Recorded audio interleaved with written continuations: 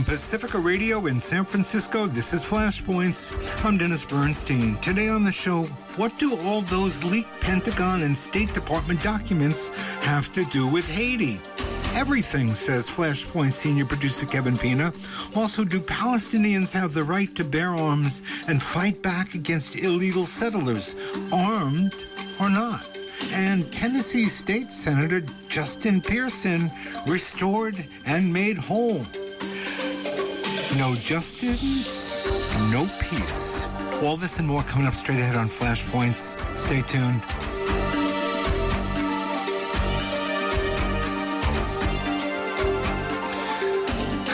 And you're listening to Flashpoints on Pacifica Radio. My name is Dennis Bernstein. That is my new little chant, no justice, no peace. The second courageous young legislator was voted back into power today. He will, I think they both will together take their seats tomorrow. And interesting, today's resistance activities started at the Lorraine Motel, which is now a museum. It's where obviously Martin Luther King spent his last day. And it is very interesting. In the South, you oftentimes, like the Klan House, the White Citizens Council, places where black people suffered have become museums and celebratory houses, as the Lorraine Museum is. And if you go and walk across the Edmund Pettus Bridge, as you walk over that bridge where all the violence happened, there was what was formerly the White Citizens Council, which is now a civil rights museum. It is very interesting to see how we rescue back these areas, places, regions, for instance, like Native Americans in Alcatraz. Anyway, we're hoping to find a little bit of that sound to end the program with, in terms of the no justice, no peace, taking back their power. Beautiful, beautiful day, and beautiful people taking actions for all of us, young people, as always, leading the way. Again, you're listening to Flashpoints on Pacifica Radio. My name is Dennis Bernstein, and, well, let's begin with Mr. Kevin Pina. Kevin, are you with us? Hi, Dennis. How are you? Oh, I'm just dandelions. Great to have you back. We're hearing a lot. Tell us about, remind people what's been happening. We're hearing a lot about these documents. Are they from the State Department and the CIA? Where are these documents coming from? And why is everybody so up in arms? And what the hell does all of this have to do with Haiti? Well, you know, there are probably people who are far more expert at the origins of the so-called Pentagon leaks. But, I mean, I've heard origination tales from everything from a State Department employee getting drunk and showing off to his friends while playing a game on a Discord server, you know, playing a Minecraft game on a Discord server, to they're authentic and they're the Russians, to, you know, other people questioning their validity altogether.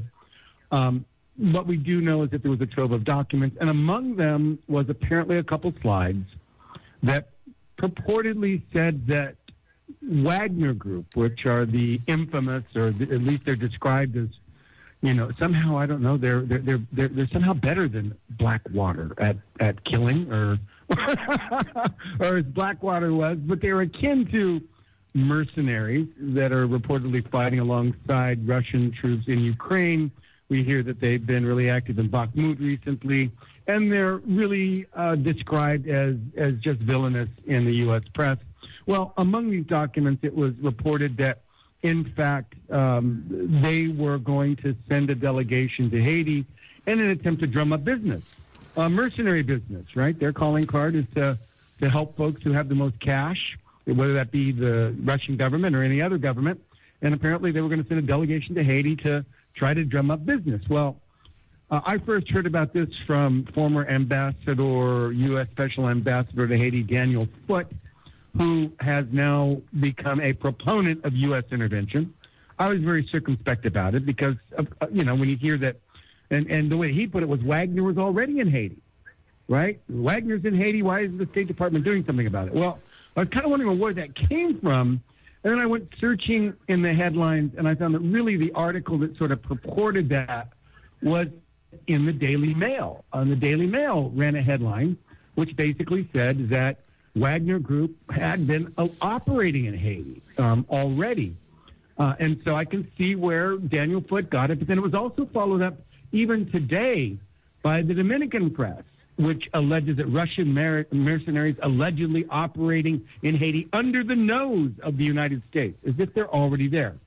When, in fact, what was in these documents was a slide that said that they had wanted to go, throw their calling card down to the Haitian government to drum up business. But there's some hyperbole going on in the press, which now is reporting that, in fact, they've been operating on the ground. But, then there's those people in the middle, like Jackie Charles at the Miami Herald, who has, on Twitter, we've seen she's openly supporting the United States intervening in Haiti, saying enough is enough. Well, they come out with an article today which also addresses this question of the Wagner Group, and their approach is sort of in the middle.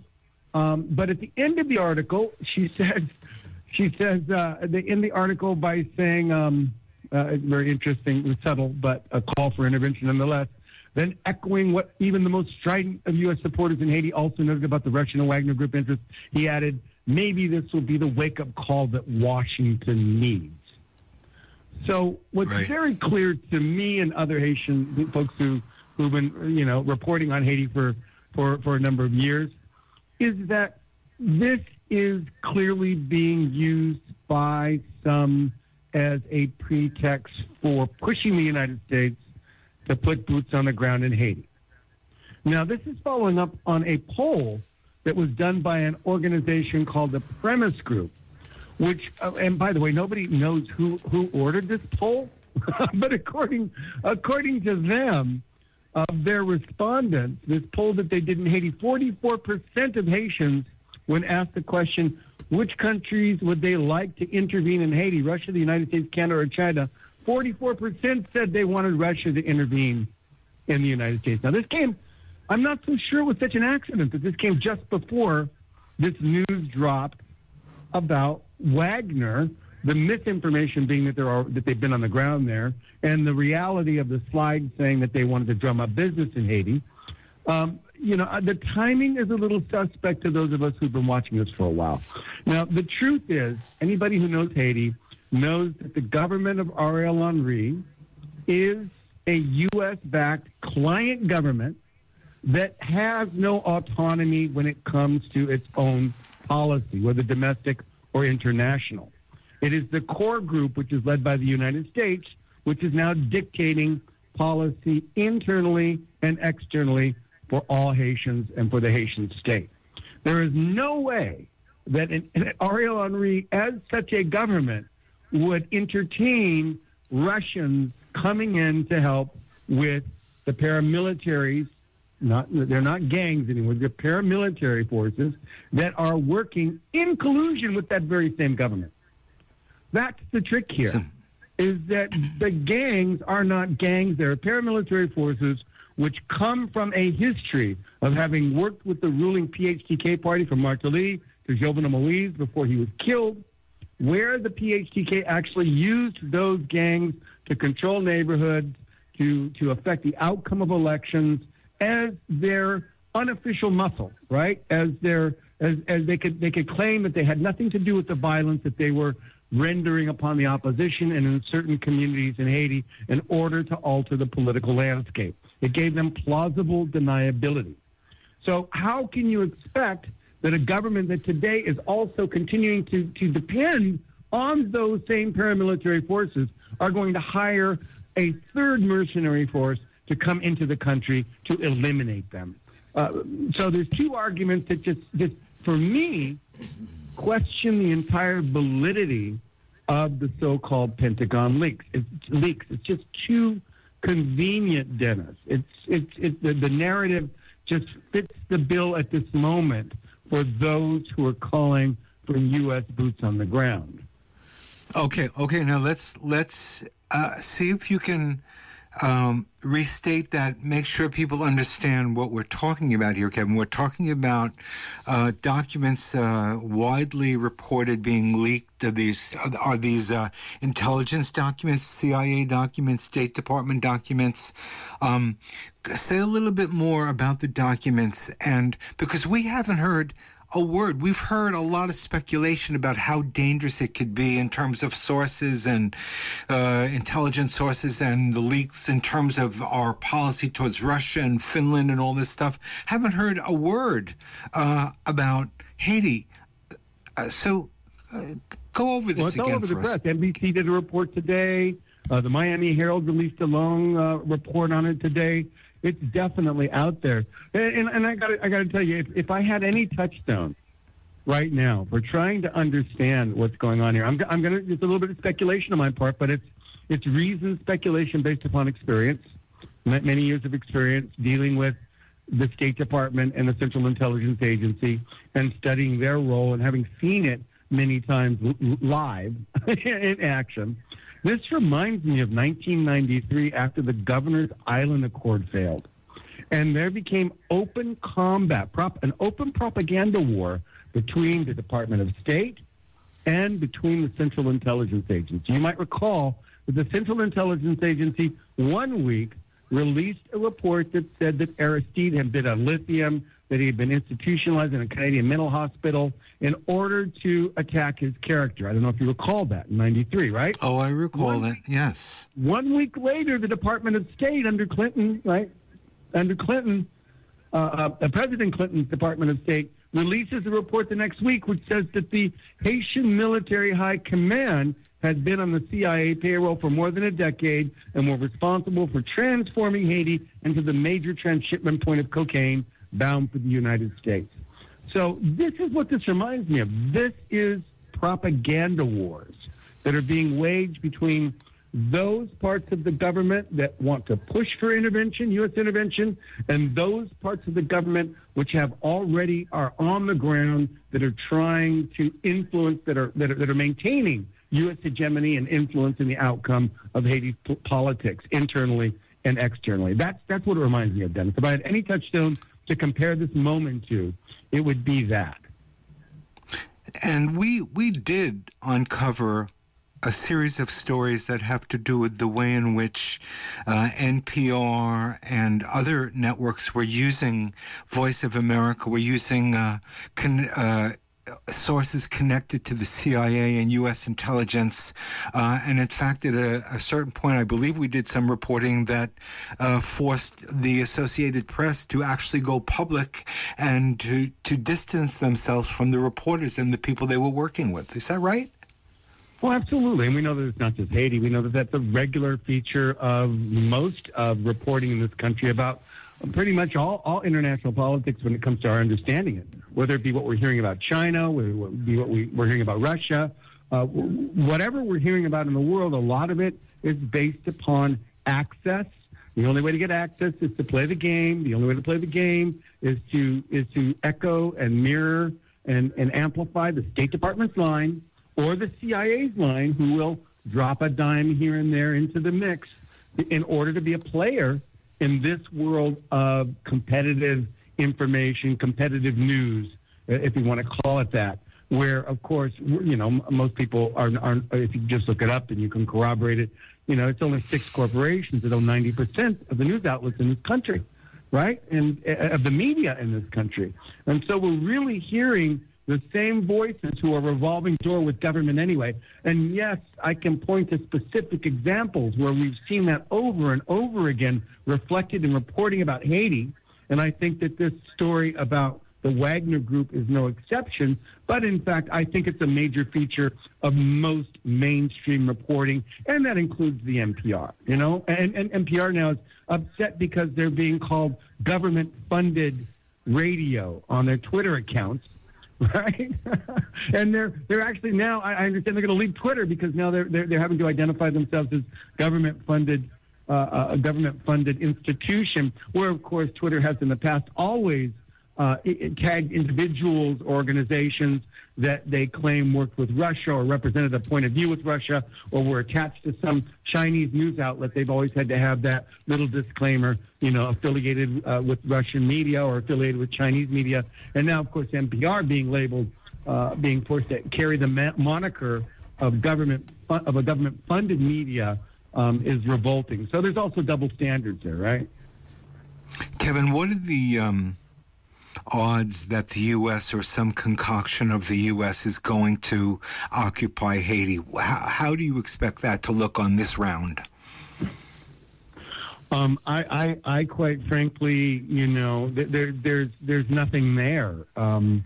The truth is that they're more than happy to continue the killing, to continue the slow bleed of the opposition, which at its heart today continues to be Famille Lavalas, which is still, despite the objections of others who are trying to spin it differently, is still the majority political party, the most popular political movement inside of Haiti today. They have nothing to lose by these paramilitaries. And why do I call these? They're not gangs, they're paramilitaries. They have a military structure. They have a commander, they have lieutenants, they have a structure that operates in a military fashion. And while we see that there are some elements in the police that appear to be fighting back with aid that's provided by Canada and the United States, the truth is there still remains at least over half of the police who have ties and or are members of those very same paramilitary gangs. Why? Because that was the very structure that was created again by Martelly and then later by Jovenel Moïse in order to create and use the police as cutouts to control those gangs and to give them their marching orders, right? So that they had, again, plausible deniability. So I don't see any reason, given the current situation, given that this is maintaining their client government in power, this is maintaining and keeping Ariel Henry in power while they create a structure, a foreign-created structure, as a way toward new elections that they can call credible. And, it's already pretty clear who the candidates that they're going to run are shaping, the way that those elections are shaping at this point. We know that there's going to be the window dressing of other political parties that they are going to fund and help to create to give it a note of legitimacy. We know that at some point the U.S. press is going to jump in and declare that they were free and fair, despite the fact that there could be tens of thousands of Haitians marching in the streets, condemning electoral fraud, which is exactly what happened during Martelly and Jovenel Moïse, both of those sets of elections. And the U.S. came in, declared a winner. The international press just jumped on the bandwagon. If you say it often enough, even though they're... And by the way, those protests of tens of thousands against Jovenel Moïse, the fraud that put him into power, continued all the way through up to the point that he was murdered. You can trace a direct line to those fraudulent elections. Did the U.S. care? No. That was who they wanted in office. And, of course, a dutiful foreign press, whether that, and of course, the European Union, all the non-governmental organizations, they all piled on, did their press conferences, said, hey, this is fair enough. It's fair enough for Haiti. And we'll see that again, right? That's all they want to do is go from line A to line B directly to elections so that they then can say that this is a legitimate government, even though those legitimate forces that have been fighting for an independence from the United States, an independence from the core group, have been sidelined, have been continuously sidelined by U.S. operatives, by the core group, by foreign powers who really do not have an interest in having Haitians run Haiti. This is really about them controlling the situation again. And, of course, what's that saying? How many times do you repeat the same thing, how many times you do the same thing expecting a different outcome? Well, that would be tantamount to the United States. Well, in any shape or form, what they have planned for Haiti is tantamount to insanity, because it is, again, not a fundamental change in U.S. foreign policy. It is not allowing Haitians to run Haiti. It is, at its core, intervention in Haiti's internal political affairs and shaping the outcome of its politics to suit U.S. foreign policy, as it has been in the past. Kevin, can you say just a word or two about both the current situation on the ground in Haiti? I know you talked a little bit about it, and also things have become quite brutal at the U.S.-Mexico border. The treatment of folks coming in, we've seen battles now and rushes for the U.S. border and all kinds of violence, and now they're getting ready to sort of restrain the article. What is it, 42 or 24? I always my dyslexia. They're gonna withdraw the regulations regarding the COVID. So, what's that mean for Haitians?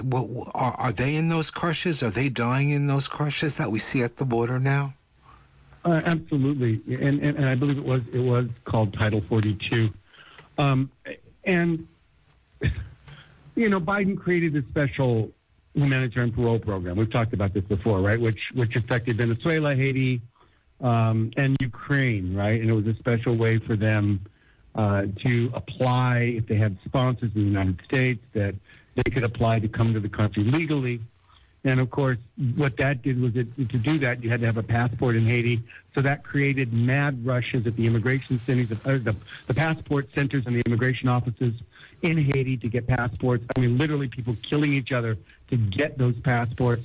It led to police corruption, where police have been demanding sex from women in order to get to the front of the line, demanding money from people in order to get to the front of the line. It's created a whole other level of corruption on top of what already existed inside of Haiti. And yet, yes, you're right. As far as at the border, there's still thousands of Haitians who are trying to get into this country because they don't want to return back to that nightmare that was created by U.S. foreign policy. I believe that argument can be made extremely strong, that the plus 13-year United Nations military occupation of Haiti, where they controlled Haiti's institutions, that led to the current nightmare that Haitians are having to undergo and face today inside of that country, is a direct result of the Bush administration's lies, working with the right wing in Haiti, with sweatshop owners like Andy Aped, working with the small elite in Haiti, and to overthrow the democratically elected government of Lavalas and Jean-Bertrand Aristide in 2004. What we're seeing today is a direct result of U.S. foreign policy.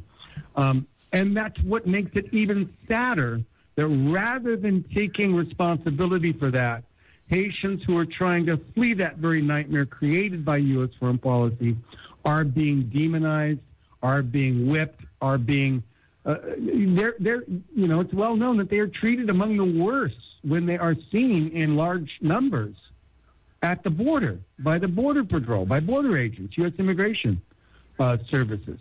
And that's why now they have a new tactic. They try not to be in large groups. They try to separate into smaller groups and sort of blend in with other nationals trying to get into the country, because they know that if enough Haitians get together, they're going to be whipped on horseback. That's what they believe, which is what happened to them, right? Right. They're going to be abused. Yet they are desperate to get in here to escape that hell that the United States has a direct responsibility for creating in the country. It's a travesty, but there are bright lights of hope too. Right? I should say that there are some people who are committed to staying in their country, who are committed to fighting the paramilitaries in their neighborhoods, who are committed at the grassroots level in their communities to holding on. And those are the people that myself and others have been trying to amplify their voices, to give a voice to the voiceless, because those people do exist and they're hanging on for dear life. It's hard. I always ask this question, but we have to ask it. What does the U.S. gain from sustaining this kind of suffering, this destabilized country? It would seem like we'd give them some problems in the region. We know Haiti has been used as a drug transshipment point. Well, what does the U.S. gain? Just hit that. Help me understand. Well, there's the historical argument. There is, of course, the geopolitical argument, all of which makes sense. There is the economic argument, which has two parts. One, of course, is Haiti's role as the bottom rung of the price of labor in the region, right? Many companies who are doing business with Honduran workers and Mexican workers or other workers in the region, all they have to do is to threaten to move their operation to Haiti, where there's cheaper labor, and they can force those other labor markets down in their price, right? So Haiti plays that role of holding down the bottom of the price of labor for international companies, such as Gildan Activewear, Fruit of the Loom, companies that are doing apparel manufacturing in the region who require that kind of manual labor. It plays that economic role in the region. And then, of course, Jean-Bertrand Aristide has been raked across the coals. There's been such a disinformation campaign about him, lies that have been told about him. But one of the things he did when he was reelected in 2004 was that he had a study done by several international geologists who did a study of Haiti's mineral wealth. And one of the things that they discovered was there's hundreds of tons of lithium under Haiti's soil. And so it is among one of the reasons that many of us believe that the United States would like to, and by the way, they're still doing gold mining there under illegal contracts, sweetheart deals that were done with the Martelly regime and with the Jovenel Moïse regime. There are still Canadian and U.S. companies that are mining gold inside of Haiti today under armed guard, and they're hiring mercenaries. They have mercenaries that are protecting their operations. They're U.S. mercenaries, right? Former military guys who form their own companies who are then hired by these mining companies to go in there and protect these operations that are still going on in several regions of the country. Now, the U.S., I don't know, if you look at the price of lithium and you look what a troy ounce of it is worth, you might get some sense of what this is. Yeah. I mean, it's immense. So that is one of the main reasons, because if you look at the industries that rely on lithium when it comes to electronics, you'll see that it is a very precious commodity. And so, that's one of the big rushes. It's not just about electing a Haitian president or Haitian government that's supple, that's a client of the U.S. It's also this big push to change Haiti's constitution. Because the 1987 Constitution says that while it doesn't use the word nationalize, right? What it does say is that Haiti's mineral wealth, Haiti's wealth, national wealth, is for the collective body of Haitians. It's in its language of the Constitution. So without saying nationalize, it's saying basically it's nationalized. And this is why there's this mad rush to have, along with presidential elections and legislative elections, parliamentary elections, this constitutional referendum that would change that part of Haiti's constitution that would then allow foreign ownership of mineral wealth directly inside of the country. Right now, they've got to use Haitian intermediaries to get around that in the Constitution.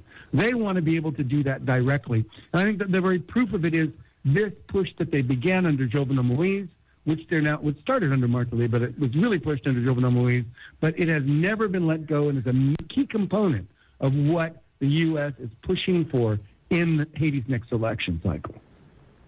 It's amazing. And what it comes down to, if the United States was not meddling and had let the Haitian people who have demonstrated their belief in self-determination and shown that they can run their own government. If the United States had left them alone with the quartet, if you will, Haiti would be a thriving, not the poorest country in the world. It would be a thriving sort of middle-class country with a great constitution. Well, there was a big. This is a U.S. creation. Yeah, well, there was a big furor in Haiti just recently. The debate about Aristide was opened up in a new way that scared the hell out of a lot of those people who depended on the U.S. to destroy Lavalas and the Lavalas movement.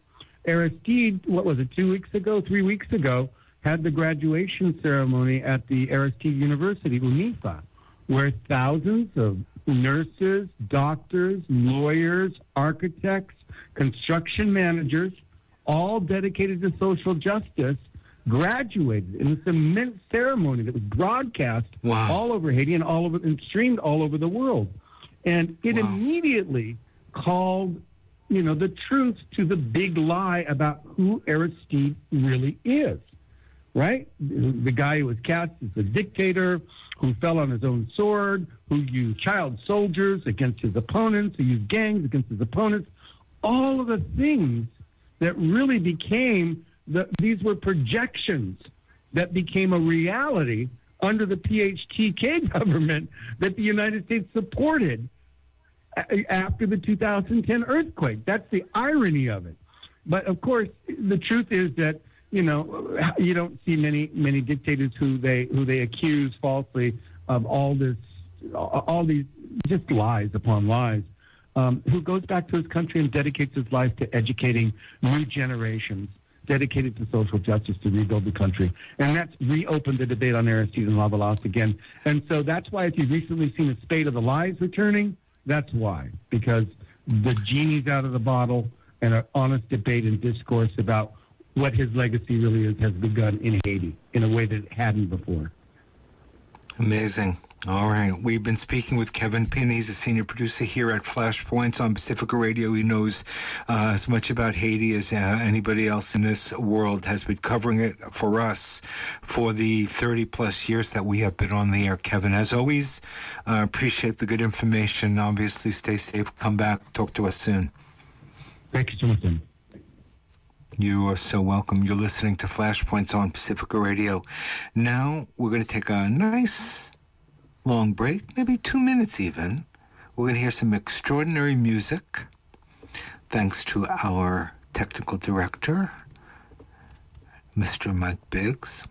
And when we come back, we're going to talk about what's going on in Israel-Palestine, and I'm going to raise a couple of issues that get your attention. We'll be right back.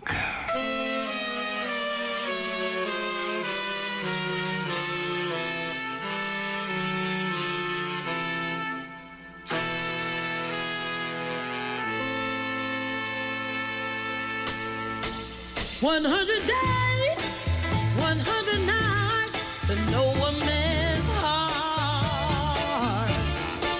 100 days, 100 nights to know a man's heart. And a little more before he knows his own. You know a man can play the part of a saint just so long for a day comes when his true self unfolds. Yes, it does. He may be mellow, he may be kind, treat you good all the time, but there's something just beyond what he's told. Yeah, 100 days, 100 nights to know a man's heart. 100 days, 100 nights to know a man's heart. And a little more before he knows his home. Wait a minute. Maybe I need to slow it down just a little. Take my time.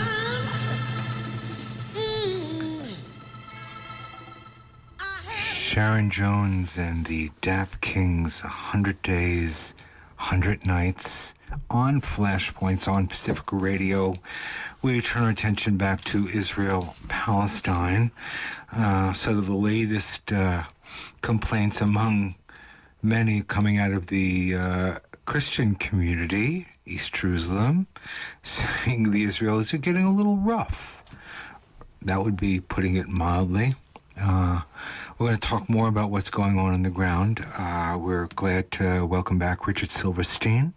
Richard Silverstein writes on security and other issues at Tikkun Olam and for numerous other outlets. Welcome back to Flashpoints, Richard. Maybe we could just start with a little update. Where are we now? We know that Netanyahu has welcomed back his sort of the minister who made him a little angry, and he decided he was going to fire him. But now they're happy, moving forward. But it does look like there's an expanding war happening here. We're seeing bombing in Syria, Lebanon, Gaza, rockets coming into Israel. This is not looking good. Yeah, good to be with you, Dennis. The update is that Netanyahu, about 2 weeks ago, fired his defense minister named Yoav Gallant because Gallant went on national television and told Netanyahu to stop the judicial coup. That's the series of legislation that will dismantle the judiciary and leave Netanyahu and his coalition in the Knesset in control of virtually every major aspect of Israeli government regulations and actions. So Gallant was in the doghouse because of that, and Bibi ostensibly fired him. But within a day or two, 650,000 Israelis protested against what Netanyahu had done, and he decided, A, that he better not fire the guy, and B, that he better agree to a pause, in quotes, in that legislative program, giving time to supposedly negotiate with the opposition a compromise on the legislation, which, by the way, has gone nowhere. The meetings to organize this compromise, Netanyahu's forces have made no concessions. So that's going to go nowhere, and then in a couple of weeks we're going to find out whether what is going to hit the fan, and he's going to restart this process, which has enraged Israel. 60-70% of Israelis oppose the legislative coup, and only about 20% of Israelis support it.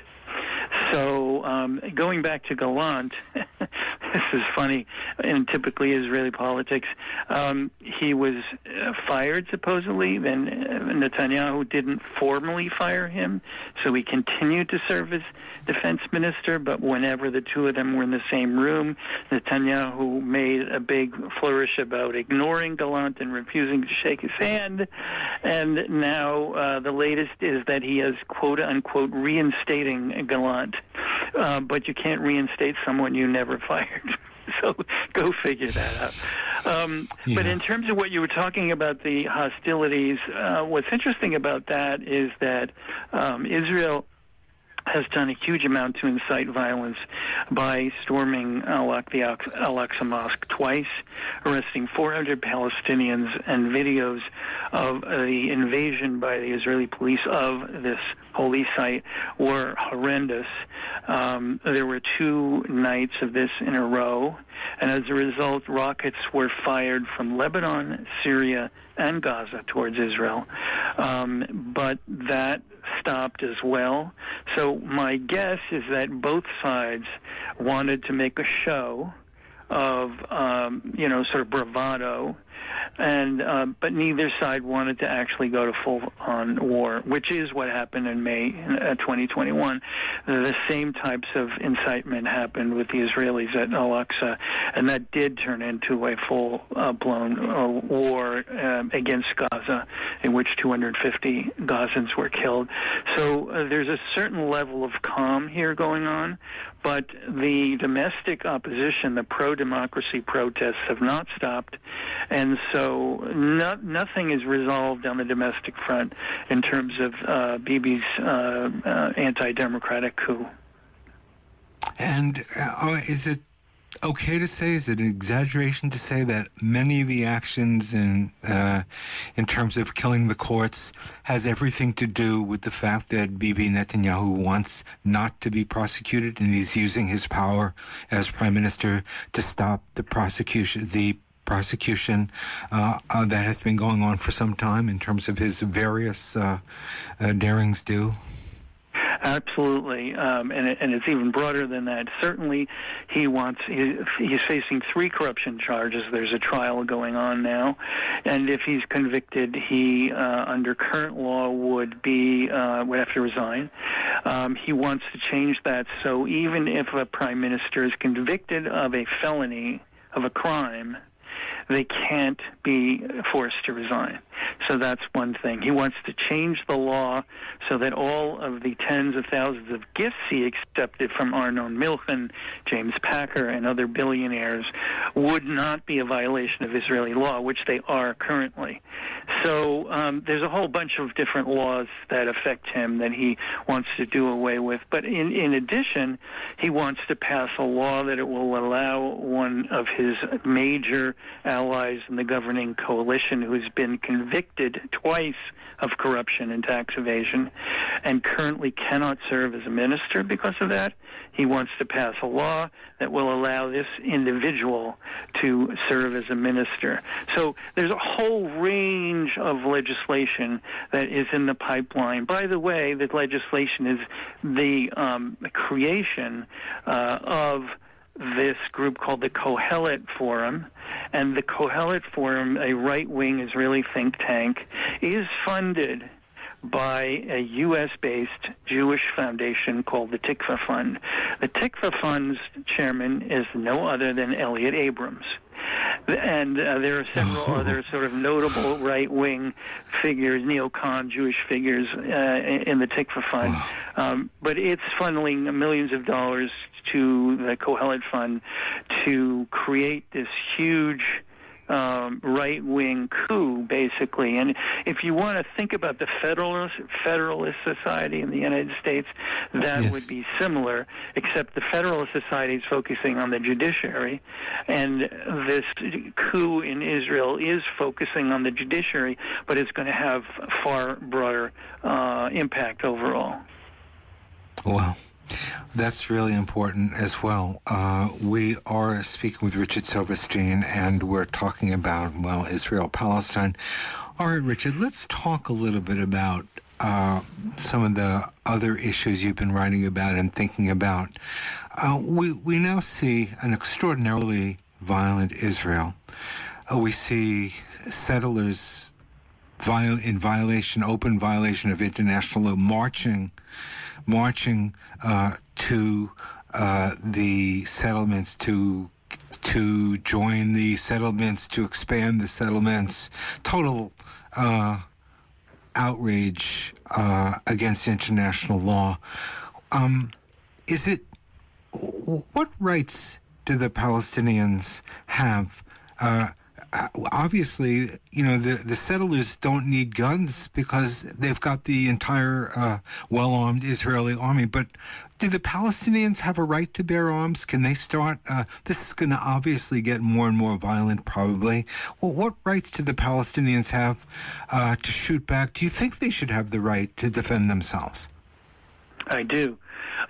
My views on this have changed over the years, but I believe an international law guarantees an occupied country or an occupied entity, which the Palestinians are, and Palestine is, guarantees the right of resistance against the occupying power.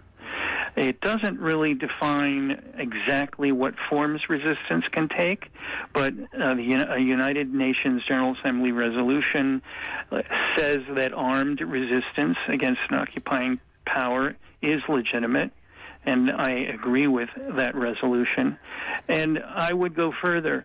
I think that Palestinian armed resistance is legitimate against not only Israeli military, and not only against Israeli settlers who are illegally occupying Palestinian land and violating international law, but against Israelis in general. And I'll tell you the reason. This is a controversial concept that I advocate, but let me explain why.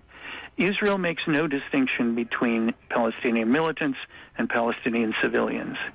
And in fact, since the beginning of 2023, 100 Palestinians have been killed and 18 Israelis have been killed.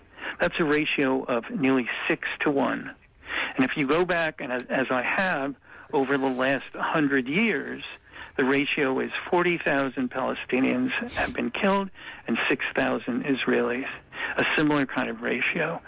So if the occupying power, which is illegally in violation of international law, is killing indiscriminately both civilians and militants, then I cannot in good conscience deny Palestinians the right to defend their occupied land, to defend their villages, and to defend their fellow Palestinians. If Israelis want to say that their army has the right to go into Palestine, which it doesn't, and it has the right to defend so-called defense of Israel by engaging in killing of Palestinians, I refuse to deny Palestinians the same right. So I accept Malcolm X's I forget exactly what it is, but by any means necessary, liberation by any means necessary. So that is what I believe regarding Palestine.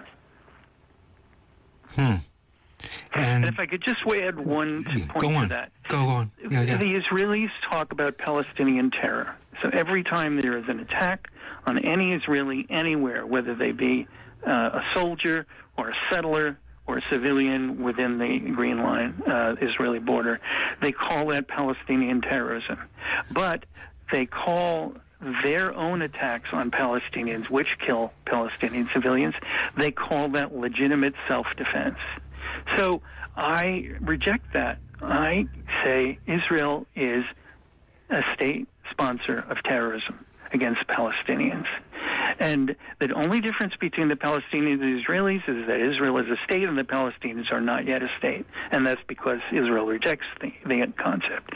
So terrorism is something that I do not accept the concept that only the Palestinians are terrorists.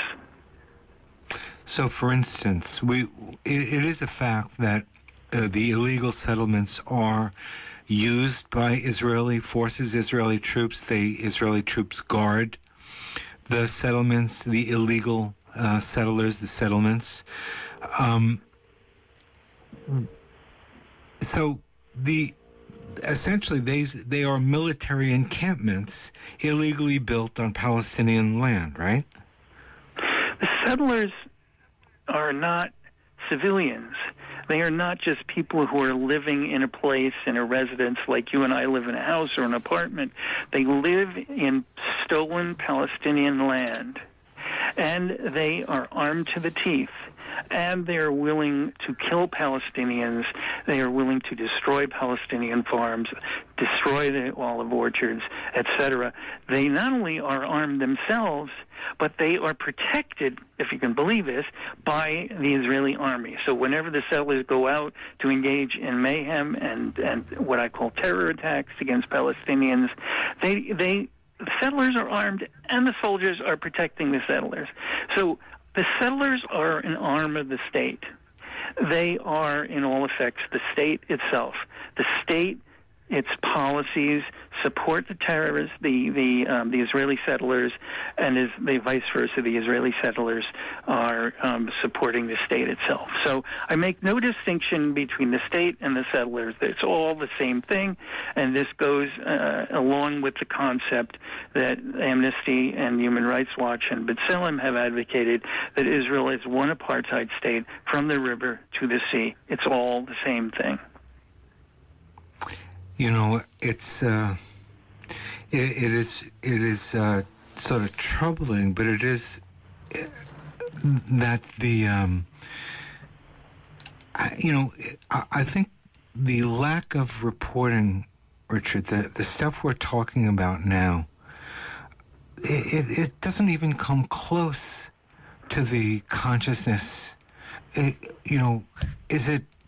you think is the U.S. prayer? Why are Americans so confused? If this conversation, you're talking about the rights of Palestinian to fight back. I mean, that would drive 98% of corporate journalists, into the corner hiding because they knew if they put it up, they'd disappear the next day. What's the problem? Has Biden said anything about this new renegade government in Israel? Have any problems with it? He has said about 2 weeks ago, he said to Bibi explicitly, and this is unprecedented for a U.S. president, he said, quote unquote, walk away from this legislative plan. Walk away.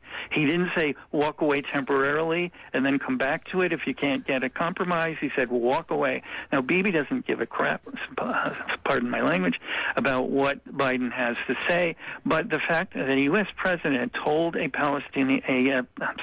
Israeli prime minister what he should do about an internal Israeli domestic legislation is really unprecedented.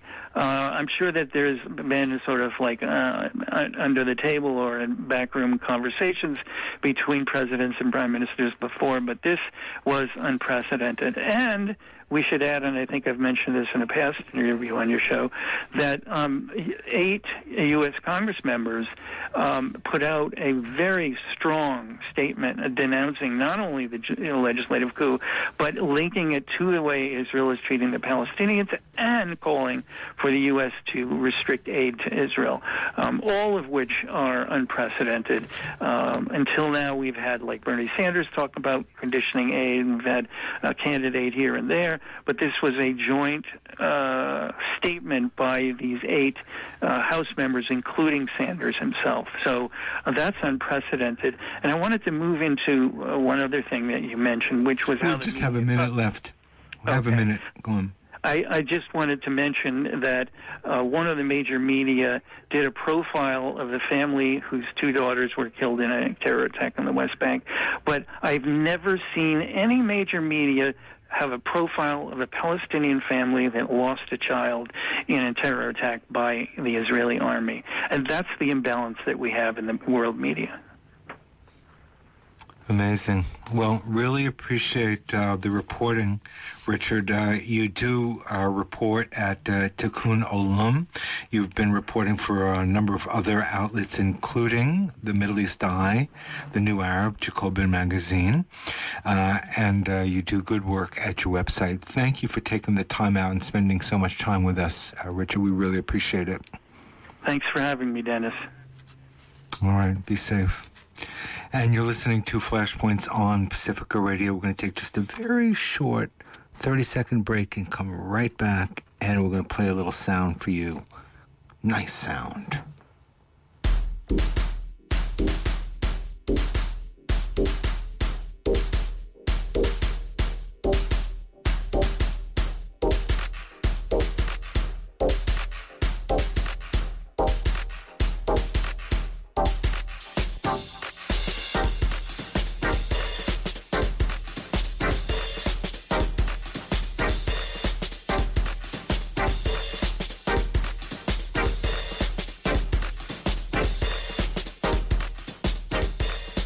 Sharon Jones and the Dap Kings, 100 Days, 100 Nights on Flashpoints, Pacifica Radio. Well, no Justins, no peace. You know what I'm talking about. Those 2 young legislators have been reinstated, and they started a little mini revolution in support of the end of gun violence, because that's what they're all about. That's where this started. They spoke up. They had a protest. And the old boys tried to get rid of them. But they couldn't put their finger on that sound. Today, the second Justin was restored, Justin Pearson. And these are some of the words he shared for that restoration. Listen.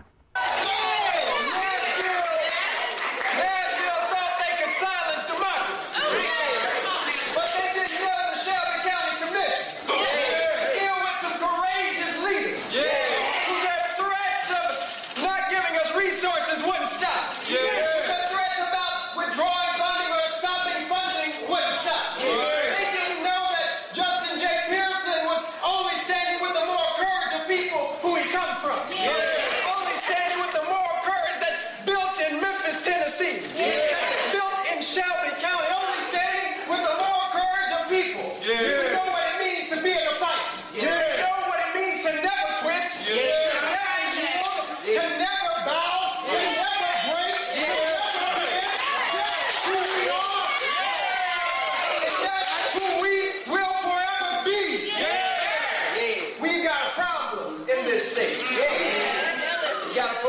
escalation of gun violence because of policies and practices and legislation coming from the state legislature of Tennessee, reducing the permit to carry, removing the permit to carry weapons, reducing the age from 21 to 18, saying that to fix school shootings just arm teachers.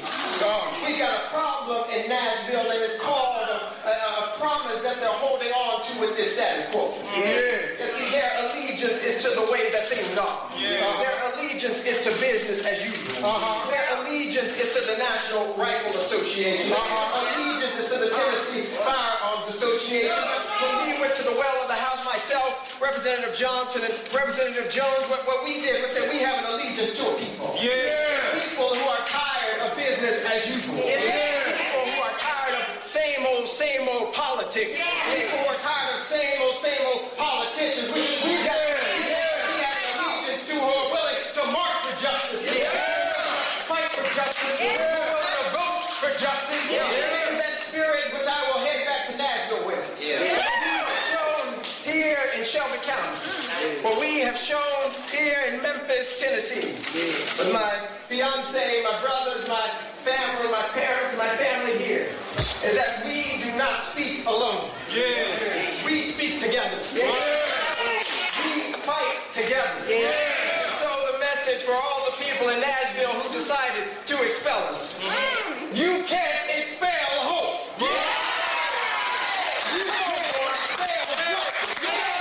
You can't expel our voice. You sure can't expel our fight. We look forward to continuing to fight. Continuing to advocate. Justice rolls down like water. Like an ever-flowing stream. Let's get back to work.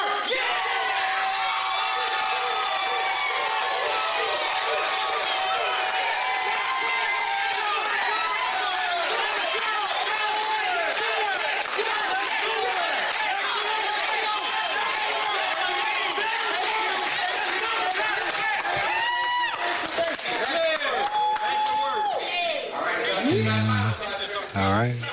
No peace, no Justins, no peace. No Justins, no peace. Both those young legislators are back, restored. They're going to be together in the room tomorrow, fighting to limit weapons of mass destruction that are destroying us. That's why these old boys tried to get rid of these guys, the Justins, because they would tell them the truth. So congratulations today to you, Justin Pearson, number 2 to be restored. And congratulations to all the beautiful people who stood up next to you, who locked arms with you, who really gave inspiration and hope to many of us who have been fighting for freedom and for human rights for many years. Stay tuned.